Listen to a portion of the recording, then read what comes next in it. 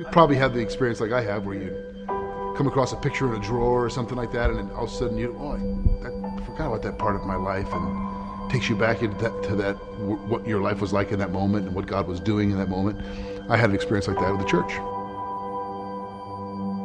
Andrew and I were standing on the stage at South Street campus, and he was casting vision to the people that might join him here at the North Aurora campus in the future. And I was listening to him and thinking, I was here not long ago with Pastor Sterling, dreaming about our first campus, and all of a sudden I just had this, it was just a reminder from God that this is his answer to prayer. This is what we dreamed about becoming, a family of neighborhood churches, and it's happening.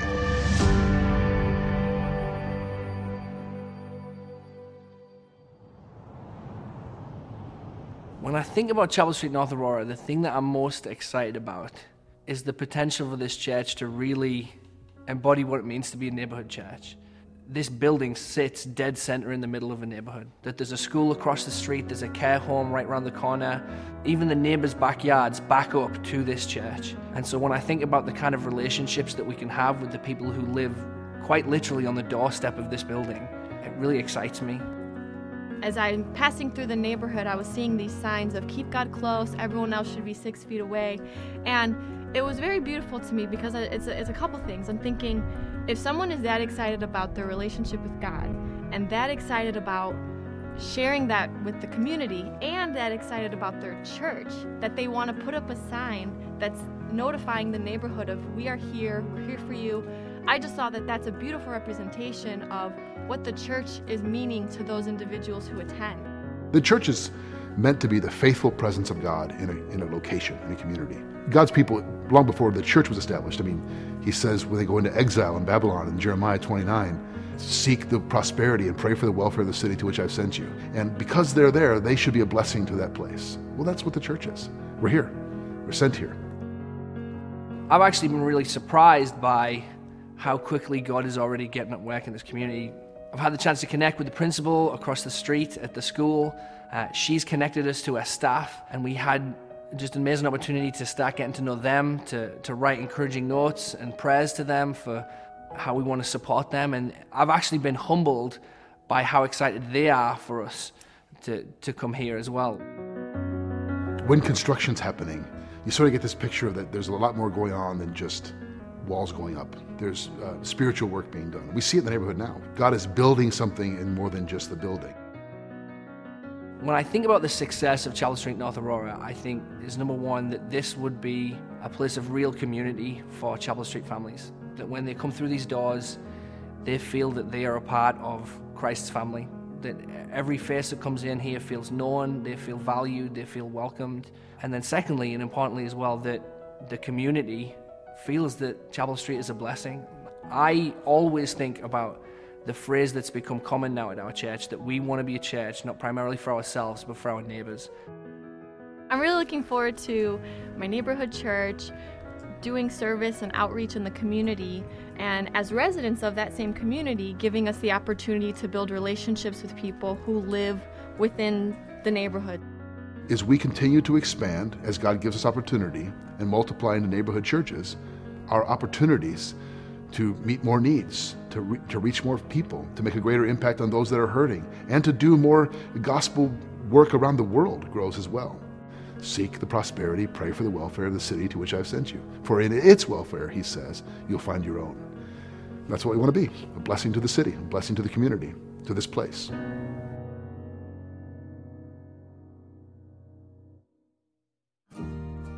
Our church family, many of you voted overwhelmingly in favor of approving the vision you just saw, because we're committed to becoming a family of neighborhood churches. And it's so exciting to see that this is not just something we talk about, but something that's actually happening, that we're doing right now. Let me share with you something else that is exciting related to this vision. As many of you know, this whole project is $2 million, from construction, design, remodeling, the whole thing, $2 million. Many people have already been giving toward this project very generously. And so what remains on the project is $1.1 million. I recently had a conversation with an anonymous, generous donor in our church family who offered to match 50% of the remaining balance of this project. That means if we as a church family can give $600,000, this individual will match $600,000 and will launch our fourth campus completely debt-free. So I'm urging you, challenging you as Chapel Street Church family to consider giving whatever you can above and beyond your regular giving so that this person can match this gift and God can enable us to launch our fourth campus without a single dollar's worth of debt. What an amazing opportunity we have to be part of. Thank you so much for your generosity, your prayers, and being a part of the Chapel Street Church family.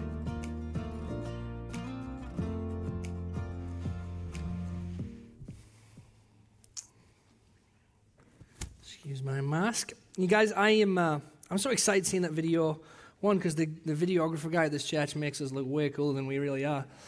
But also because this whole experience, obviously very personal for me, but I'm so humbled by the continual generosity that I see in this church. I want you to know it's very uncommon. Your generosity is very uncommon, and it is a huge reflection of who our God is and his generosity towards us. And so thank you so much for all the gifts, because it's not just this large matching gift that we're talking about, it's the continual giving. I mean, Shepherd's Heart this last year has been done in the midst of COVID, now this fourth campus. The generosity of this body continually reminds me of the generosity of God. And so I want to say thank you as a member of this church to you for the ways in which you are giving, because it reflects back on Jesus. But secondly, I think is really important as we watch that, I just want to think for a second about how incredible this is that we might be able to launch our fourth campus debt-free, that someone is willing to be this generous, because it's not just about the generosity in and of itself, it's what that speaks to us about God and how he feels about the Neighborhood Church vision. In the midst of everything that's gone on this last year, that we might be able to do this, it should give us incredible enthusiasm and excitement for what God is going to do in this neighborhood and through Chapel Street, even in the years to come, that God is supplying our every need. He's meeting our every need. It's like a green light for us to keep pressing in, to keep loving our neighbors, to keep seeking this vision of being chapels on our street. This should really excite us, because this is, again, it's uncommon, it's incredible, it's a signpost from God that he's doing great things. So I just want us to be encouraged before we forget that and run past that quickly. But I also, before we go into God's word this morning, just want to pray. If you have been paying attention to the news this week, you know that there was a shooting in Atlanta, Georgia. And I never really know how to react when things like this happen. Unfortunately, it's something that has happened before. There's so many mixed emotions of the whole tragedy of it. And I think as a church we should pause, we should reflect, because something like this really grieves the heart of God. It really is tragic. And we know that we have a God who grieves with those who grieve, and he mourns with those who mourn. And so before we get into God's word, let's seek our Father together, and let's just pray for where we are right now as a country. Let's pray together. Heavenly Father, our hearts are breaking once again as we learn of yet more tragic loss of life, each and every one created in your image. And the violence in Atlanta, in Chicago, in Washington, D.C., in Minneapolis, Charlotte, Seattle, Portland, Libya, Kenya, Baghdad, and all the places that we too quickly forget or never even notice, is yet more evidence that our world is broken by sin and in desperate need of your grace. In your infinite compassion, receive our tears and our anger, our shock and our frustration that these cycles of violence continue and even seem to grow worse. Comfort us with your great strength and your peace. Help us to know what to do in our own lives and in our communities, in our nation and in our world. Help us to mourn with those who mourn and to grieve with those who grieve. Give us the courage to confront when we need to confront, to confess when we need to confess, and to change when we need to change. Help us to turn our prayers into action that is rooted in the power of your gospel, that we may be reminded of the hope that we have in Jesus, so that we may join you in the healing and restoration of this world. Lord Jesus, we pray in your mercy. Hear our prayer. Amen. Thank you, guys. Well, we are diving back into Peter this week, but it's been a busy season for me. As some of you guys know, we have got another baby due in just a couple of weeks. My wife is very excited to evict her tenant. And as many dads do in the last few weeks leading up to the birth, I've been at Home Depot getting things in to build our nursery. And the other day, I was at Home Depot, and right on the way out, I saw this box, and it said, sign up for a possibility to win $250 credit for Home Depot. And I thought, well, who's going to pass that up? I'll sign up for that, signed my name, dropped it in the box. And on the ride home, I thought, my wife is going to be so pleased with me. I entered us for a nice opportunity to win $250. I bet she's going to be saying, well done, Andrew. That was smart thinking. So I get home and I go, hey, Janae, you'll never guess what. On the way out of Home Depot, there was the opportunity to win $250. I signed us up. And she said, why did you do that? Why would I not sign us up for $250? Because there's going to be way more attached to that than you realize. They're going to call us up. There's going to be something else that they want for us in order to qualify that. It's going to waste our time. And I thought, no, she's just cynical. $250. People give $250 out all the time. So I'm waiting. And I get a call that week from Home Depot, and I said, hello. They start talking to me. They say, well, we've got you. We drew your name. It's going to be another round. But there's a few things we need to do first. We need to send a water assessment team to your house. They're going to assess the quality of the water at your house. It's going to be a 45-minute appointment. You and your spouse both need to be there. And I knew it again that my wife, yet again, right. Unfortunate. But many of us think of Christianity in the same way. We think that there's going to be more to Christianity, that maybe there's going to be all these hurdles that we have to cross, that the deeper we go into a relationship with Jesus, there's going to be some things that we don't like. And there's a little bit of a half-truth to that. There is more to Jesus than we generally expect. There is much more to the calling that he has on our lives, what he wants to do in our lives, but it's actually far better than we think it is. The truth is that more often than not, we don't miss the greater things, we actually reduce them. We make life in Christ smaller than it actually is. And this passage that we're going to look at today in 1 Peter is going to remind us of the grandeur of God's vision for our lives and what he wants to do in the church. I want to start just by looking at that memory verse that we've been doing. Anybody brave enough to put their hand up and say they've got it? Don't worry, I won't put you on a mic in front of everyone. I want to see if I can do it. This is a great verse. I want to encourage you as families to keep trying to memorize this. Let's see if I can do it and keep my job. Blessed be the God and Father of our Lord Jesus Christ. According to his great mercy, he has caused us to be born again to a living hope through the resurrection of Jesus Christ from the dead. Okay, that's okay. I can still be a pastor. Yeah, this is a really fantastic verse. I love these words, living hope. That's what 1 Peter is all about. It's about the living hope that God has given us in the person of his Son. This is the centerpiece of everything that is, and so I'm so excited to keep going through this. And one of the reasons I really like 1 Peter is that Peter's a guy that I can get behind. Peter was a blue-collar worker. He wasn't someone who stood out before he met Jesus. He was living in obscurity as a fisherman, and then all of a sudden, the Son of God appears on the scene and calls him to follow him. So Peter leaves everything behind because no one has ever asked Peter to do something like this before. So Peter follows him. And the other reason I really like Peter is because he's a lot like me. He opens his mouth sometimes just a little too quickly and says things that he regrets later. So we read this story. But what's most remarkable about Peter is that Jesus takes him from being this impulsive, uneducated, kind of obscure guy into being the leader of the church. And we read this letter that he's written to the churches filled with these beautiful images of who Jesus is. And one thing to note about Peter is that the Apostle Paul, whose letters we read as well in the New Testament, a lot of people say about the Apostle Paul that he was so gifted a writer, so talented a thinker, that even if he hadn't met Jesus, he probably would have showed up in history somewhere. But Peter was just a fisherman. And yet he has written one of the most beautiful letters ever written, ever penned, and it has lasted thousands of years, and to this day encourages thousands of people. And so this is a testimony. This letter is a testimony in and itself to the power of God to take people like you and me and do amazing things through our lives by the power of his grace and his Spirit. And if you remember, the occasion for writing this letter is that this is quite a few years after the church has been built. The church has actually been scattered around the Middle East, and there's a lot of persecution going on. The Roman Emperor Nero is doing some pretty horrific things to Christians at the time. And so Peter writes to the churches scattered around the area to remind them of the living hope that they have in Christ, to encourage them and strengthen them in a season where they're afraid, they are tempted to doubt, they're struggling. And what we hear is that he's told us that Christ is our living hope that has caused us to be born again, that he's changed our lives, that he's made us new. And no one knew this better than Peter because he'd lived it firsthand with Jesus.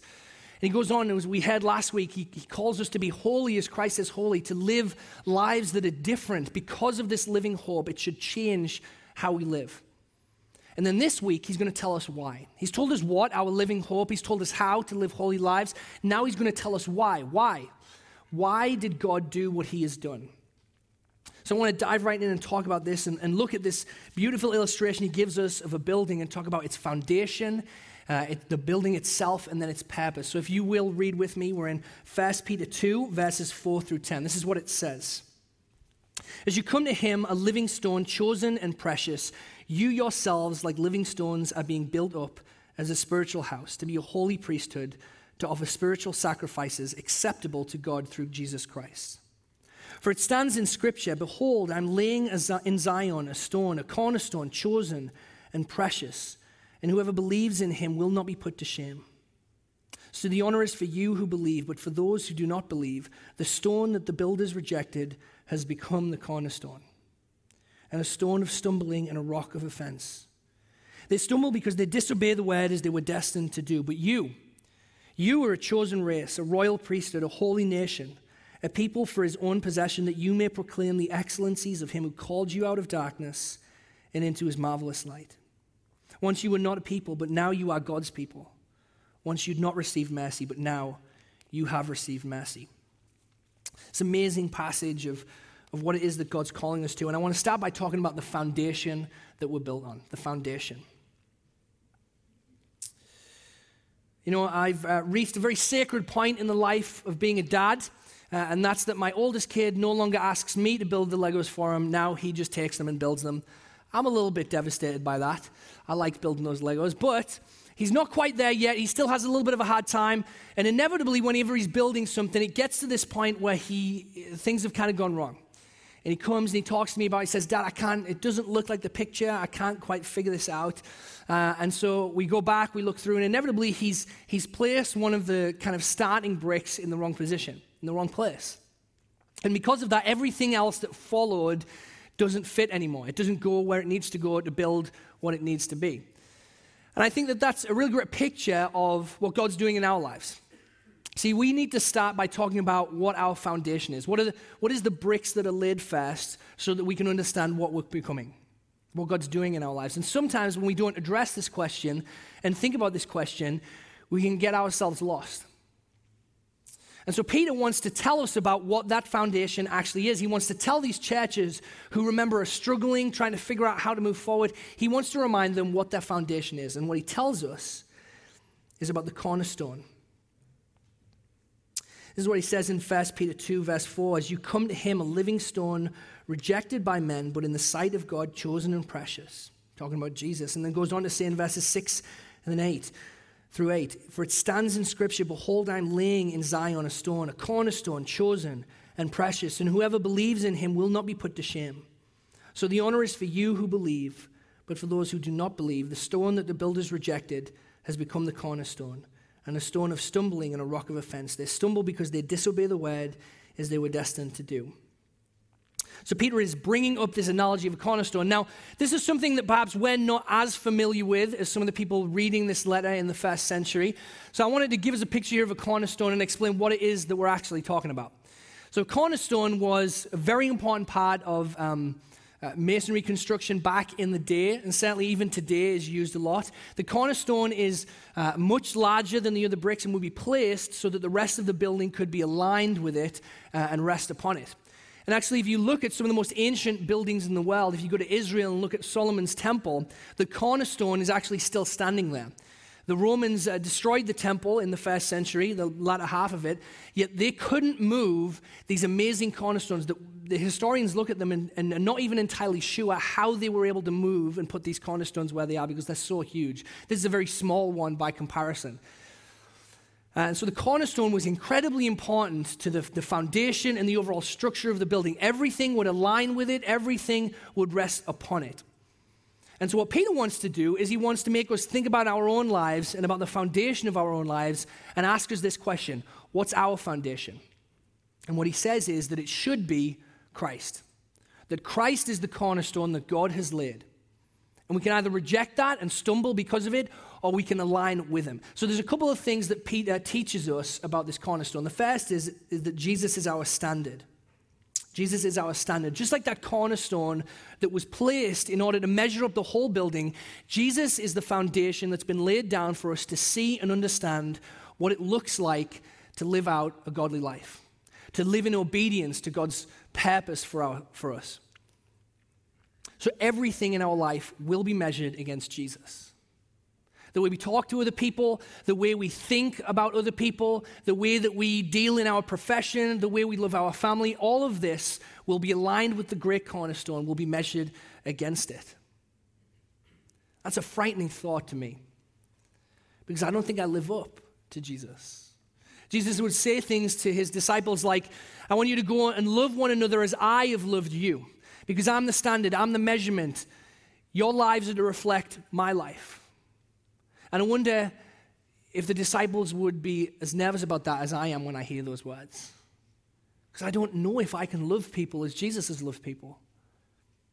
I don't have that level of patience and calm and kindness and mercy and forgiveness within me. And so I want to encourage you, if you, like me, tremble at that idea this morning, that Jesus is our standard by which everything will be measured, then there's good news. And Peter's good news is that Jesus is not only our standard, but he's our basis. He's our foundation. Jesus is our foundation. This is what Peter said shortly after the resurrection of Jesus when he was preaching to some of the crowds in Jerusalem, in particular to the religious leaders. There's a man that's been healed, and the religious leaders are questioning Peter, like, how did this happen? How did you do this? What's going on here? And Peter says, let it be known to all of you and to all the people of Israel that by the name of Jesus Christ of Nazareth, whom you crucified, whom God raised from the dead, by him this man is standing before you well. This Jesus is the stone that was rejected by you, the builders, which has become the cornerstone. And there is salvation in no one else, for there is no other name under heaven given among men by which we must be saved. It's really cool to see this passage in Acts 4, so many years before Peter wrote this letter we now are reading, and those same words. There was this staple in Peter's life. For as long as he knew Jesus, he knew that Jesus was his cornerstone. Not just the cornerstone that Peter would be measured by and the standard that he would be held up against, but Jesus was also the foundation that Peter could rest upon. He was the one where he could find his salvation and his hope and his encouragement. No one knew this better than Peter, because if you remember Peter's story, we know, and we're going to hear about this in the next couple of weeks as we look at Easter. Peter was one of the disciples who, at the very end of Jesus' life, when he was arrested and beaten and carried off to a mock trial, Peter kind of lagged behind. And when he got there, he had made a promise to Jesus that he would never betray him. Yet people started asking, hey, do you know Jesus? This guy that we've got over here that's accused, do you know him? And Peter says, no, I don't know him. I have nothing to do with him. And in that moment, Peter knew he could not live up to the standard that Jesus had set. He'd swore to do it. He'd made the promise. He'd sat there earlier that night at a table with Jesus and said, I will go with you all the way. I'll live up to the standard, Jesus. I can align my life with you. And Jesus says, Peter, you can't. But Jesus also said to him that night, but I've prayed for you. Because Jesus is not just our standard that we're aligned against, but he's our salvation, he's our hope, he's our foundation that we can rest upon. Peter learned it. He knew it. After that, he was renewed. He was a changed man when Jesus came back from the dead, because he knew more than ever that Jesus was the stone that he could rest on, that had saved him. And I wonder this morning, if we ask ourselves this question, what is our foundation? What is the stone that we rest our lives upon? The thing that brings us hope and encouragement in hard seasons, like this last year of COVID, like the many crises that come in our life day after day. What is it that we rest upon, that we build ourselves upon? Apostle Paul says in 1 Corinthians 3:11, no one can lay a foundation other than that which is laid, which is Jesus Christ. Is it possible that we, when we're not careful, can lay a foundation other than Jesus, or try to? Is it possible that we can build our lives on something other than the true cornerstone? I don't have my the clever board that Jeff uses this morning, but I do have cardboard blocks. And so I want to think about this. This is our cornerstone. This is what we're building our life upon, Jesus. And Peter says that there is no other cornerstone than Jesus. There's nothing else that can support us, that can uphold us. There's nothing else that we can measure ourselves by and set a standard by. There's Jesus. He's been laid down. But are we making him our cornerstone? Are we building our lives on him? Because it's very possible for us to build our life on something other than Jesus, or at least try to. Is it possible that we build our life on things like reputation, what other people think about us? Is that where we draw our hope? Well, people like me, people think good of me, so I think I'm okay. Do we build it on our professional success? Well, I've been climbing the ladder. Even in COVID, things have been going pretty well in my career, so maybe that's what's given me the hope to keep moving forward, that things are really, really well at work. And you know, one of the worst foundation stones that sometimes we try and lay is our spouse. I know I've been guilty of this. Sometimes we try and make our spouse the one that holds us up when things get hard. And the real tragedy of that is if we make the one that we love our foundation stone instead of Jesus, it'll crush them. They can't uphold us the way that Jesus can. They are a gift to us. They bless us. See, the truth here is that there are many good things in life, but there's only one thing that we can build our life on, and that's Jesus. Everything else will crumble. Everything else will pass away, but he will stand firm. He will uphold us. This is the real joy of knowing Jesus. This is the real joy of belonging to Jesus, is that God has provided us all we need to know him and to follow him through the person of his son, Jesus. So if Christ is the cornerstone, if we've got everything we need in him, then what's the building? What is it that God's building? And the answer is us. You know, one of my favorite part of marriage so far in the few years we've been married is the way that Janae and I have changed over the course of marriage. Janae has certainly changed me in a lot of ways. I am a much better dresser since I have married my wife. And some of y'all out there thinking, no, you still look like an idiot. But if you could see me before I married Janae, you would be even more embarrassed for me. So just take my word for it. I've got a lot better at dressing. I think I've also got a lot more common sense since marrying Janae. She's a lot smarter than I am. She knows how to handle life a little bit better. But I think I've also changed Janae in a lot of ways. And I've got to be careful because she's in this service. So I'm going to get in trouble if I don't say the right things here. I'd like to think that I've made Janae a little bit funnier, that I've helped her with her sense of humor. She was very serious, and I've introduced her to some sillier things. I've definitely helped her be more forgiving and patient because she requires those things in order to live with me. There's been a lot of changes in our marriage. And I think in all of the relationships in our life, it changes us, doesn't it? To really be in life with someone, to share your life with someone, it changes who you are. And no relationship changes us more than our relationship with Jesus. In fact, Peter starts his letter by saying that when we come to him, we are born again into a living hope. We're changed. We become something new. It's something Pastor Jeff talked about last week as well. And Peter picks it up here again. He says in 1 Peter 2:5, you yourselves like living stones are being built up as a spiritual house to be a holy priesthood, to offer spiritual sacrifices acceptable to God through Jesus Christ. It goes on to say in verses 9 through 10, but you are a chosen race, a royal priesthood, a holy nation, a people for his own possession, that you may proclaim the excellencies of him who called you out of darkness and into his marvelous light. Once you were not a people, but now you are God's people. Once you had not received mercy, but now you've received mercy. This whole passage is about change. It's about the change that happens in us. You see, God is not just laying a cornerstone, but he's drawing us to himself that he might turn us into what Peter calls living stones. Living stones, so that he can build something with us. As we come to Jesus, the living stone, we become living stones that are joined together in him. Isn't that an incredible thought? That what God's doing with us is not simply calling us and then putting us off to the side somewhere, but changing us, transforming us, molding us into living stones, just like Jesus, so that he can build something out of us. When we trust in the strength and the power of the cornerstone, God changes the substance of who we are. Changes us fundamentally. And by his grace, we become the kind of material that God can do something truly great with. Just like Peter, a fisherman who became the leader of a church of thousands. But there's one vital thing that we have to understand about this new identity that comes up in this passage, and something I think that we neglect. If we go to a verse like Jeremiah 29:11, it's a verse I'm sure a lot of you are familiar with. It's printed on a lot of t-shirts and mugs. It's a famous Bible verse. And this is what it says. For I know the plans that I have for you, declares the Lord. plans for your welfare and not for evil, plans to give you a hope and a future. And this verse is something we quote a lot. We love it. It's encouraging. It's hopeful. But the one mistake that we make is when we read that and it says you, we tend to think of me, personally, specifically. God knows the plans that he has for Andrew Griffiths. Now, that is true. But the context of this verse is actually that Jeremiah is writing a message from God, not to a specific person, but to a people, to God's people who are living in exile. He's saying, for I know the plans that I have for all of you, my people, corporately, together, unified, my body.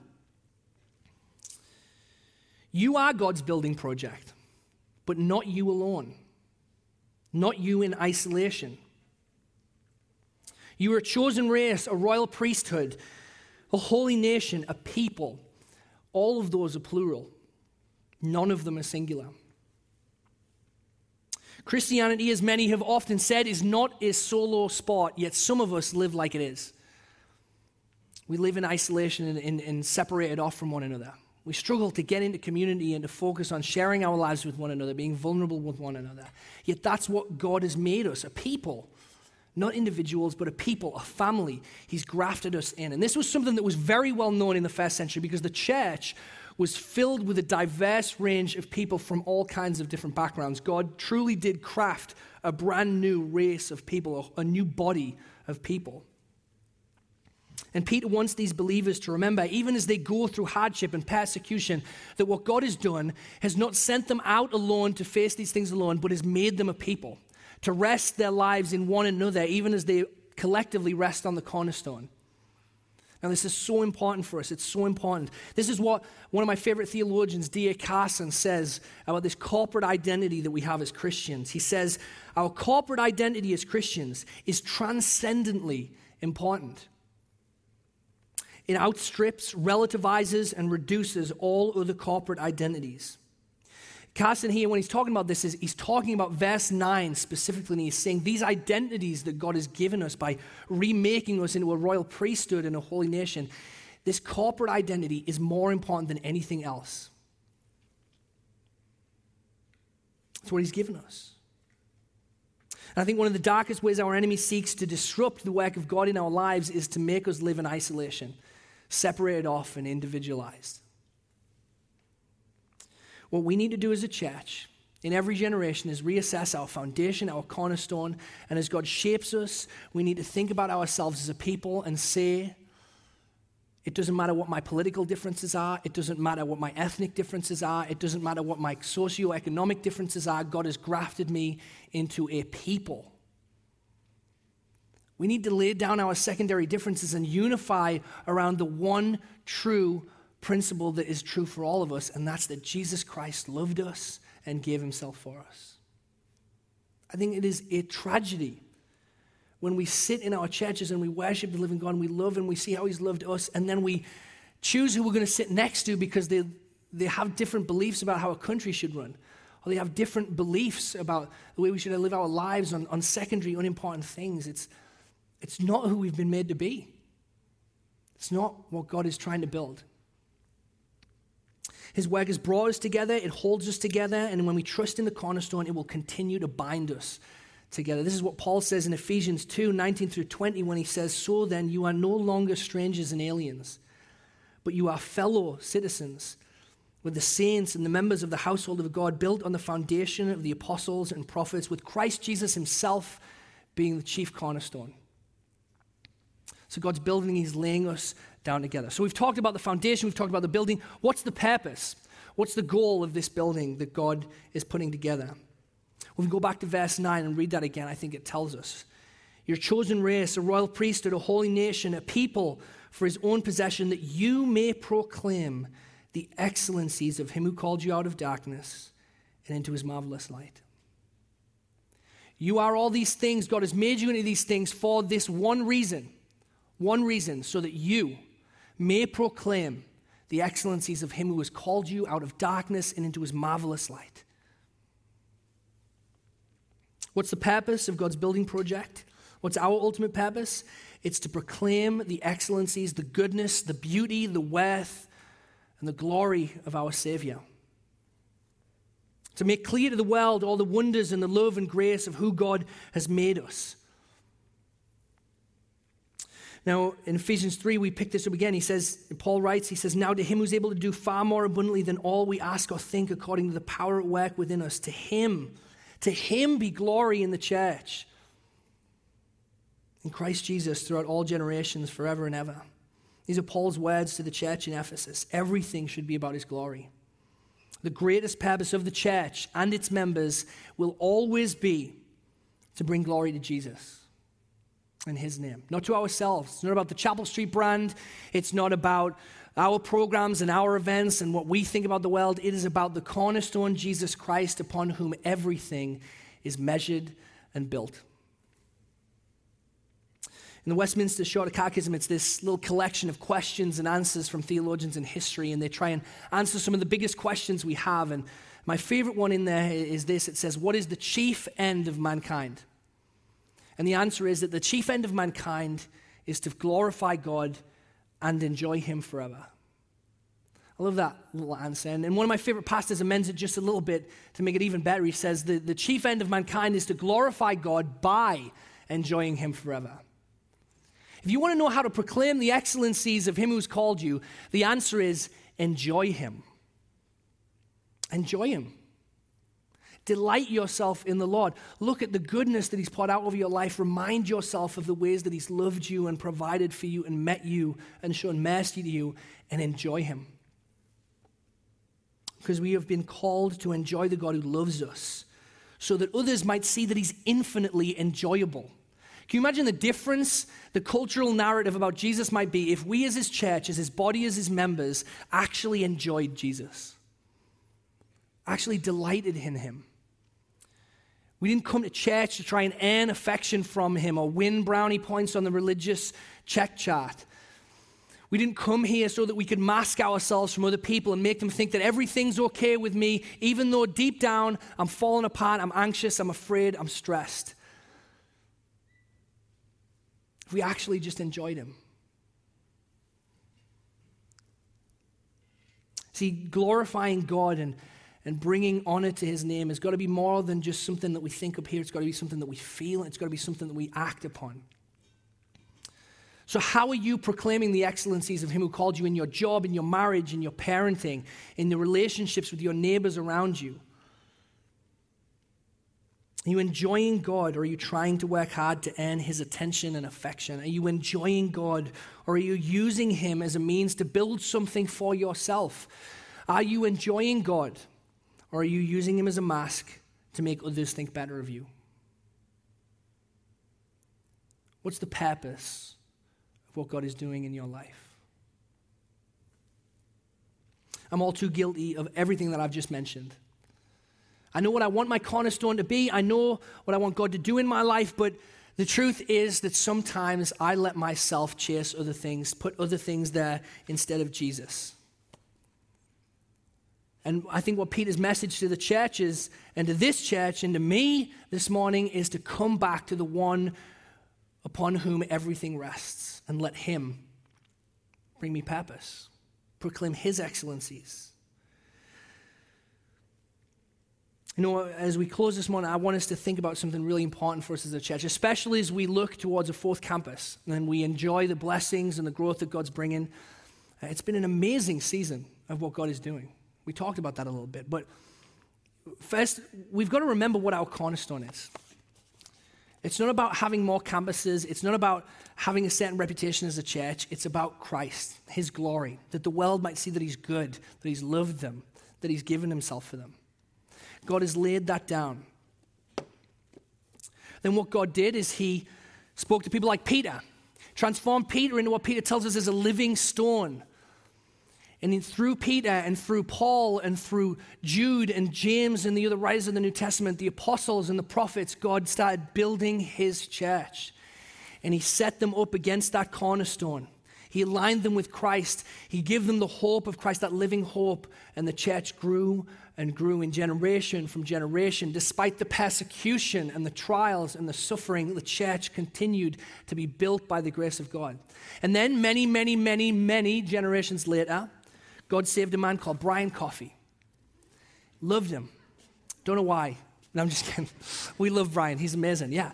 Jesus saved him, rescued Brian, gave him a hope, put that same living hope that was in Peter, in the apostles and the prophets, set it deep in Brian Coffey's heart, put it in the hearts of others that led alongside of him. People like Pastor Bruce, people like Pastor Roger, whom some of us never got the honor and the joy of meeting. And God built his church here, First Baptist Church of Geneva, set that upon the cornerstone of Jesus, aligned it with who he was, what he's done, the apostles and the prophets, and continued to build. And then along came people like Pastor Sterling and Pastor Jeff. God rescued them and loved them and transformed them and shaped them, filled them with that same living hope again. And he set them on that same foundation. And he continued to build his church. And Mill Creek campus came along. And the incredible honor, don't knock him off, Andrew. The incredible honor of what God was doing. That we're still a part of, church, that we're seeing God grow salvation. This church is growing exponentially, and it's not about the numbers in the seats. It's about the lives that are being transformed by Jesus, the hope that he's bringing, the living stones that he's laying down, and God is building his church. And then, in January, or thereabouts in 2020, we met a guy named Pastor Frank, who had faithfully been serving a Cornerstone Community Church, a church full of saints that had loved Jesus and sought Jesus and wanted to continue to see his church built in the city of North Aurora. And he brought us into relationship with them. And he gave us this heart and this vision and this opportunity to keep building. And he asked a bald guy from England who's a bit weird, come and join me in this building of my church, be a part of what I'm doing in the world. Chapel Street Church, come and join me of what I'm doing in the world. And he laid that upon the cornerstone of Christ, upon the foundation of the apostles and prophets, upon all the stories and stories and stories of what God has been doing in this church for generations. And what I'm excited most for is that he's not even done.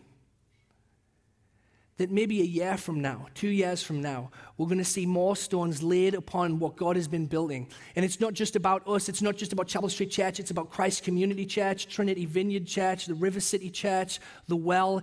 It's about God's kingdom and his people, his corporate people here in the Tri-Cities area and the church that he's building. And not even just here, but it goes out from across this city in Illinois to across the United States, to Libya, to Syria, to Iran, to China, to Indonesia. God is building his church upon the cornerstone of Christ Jesus.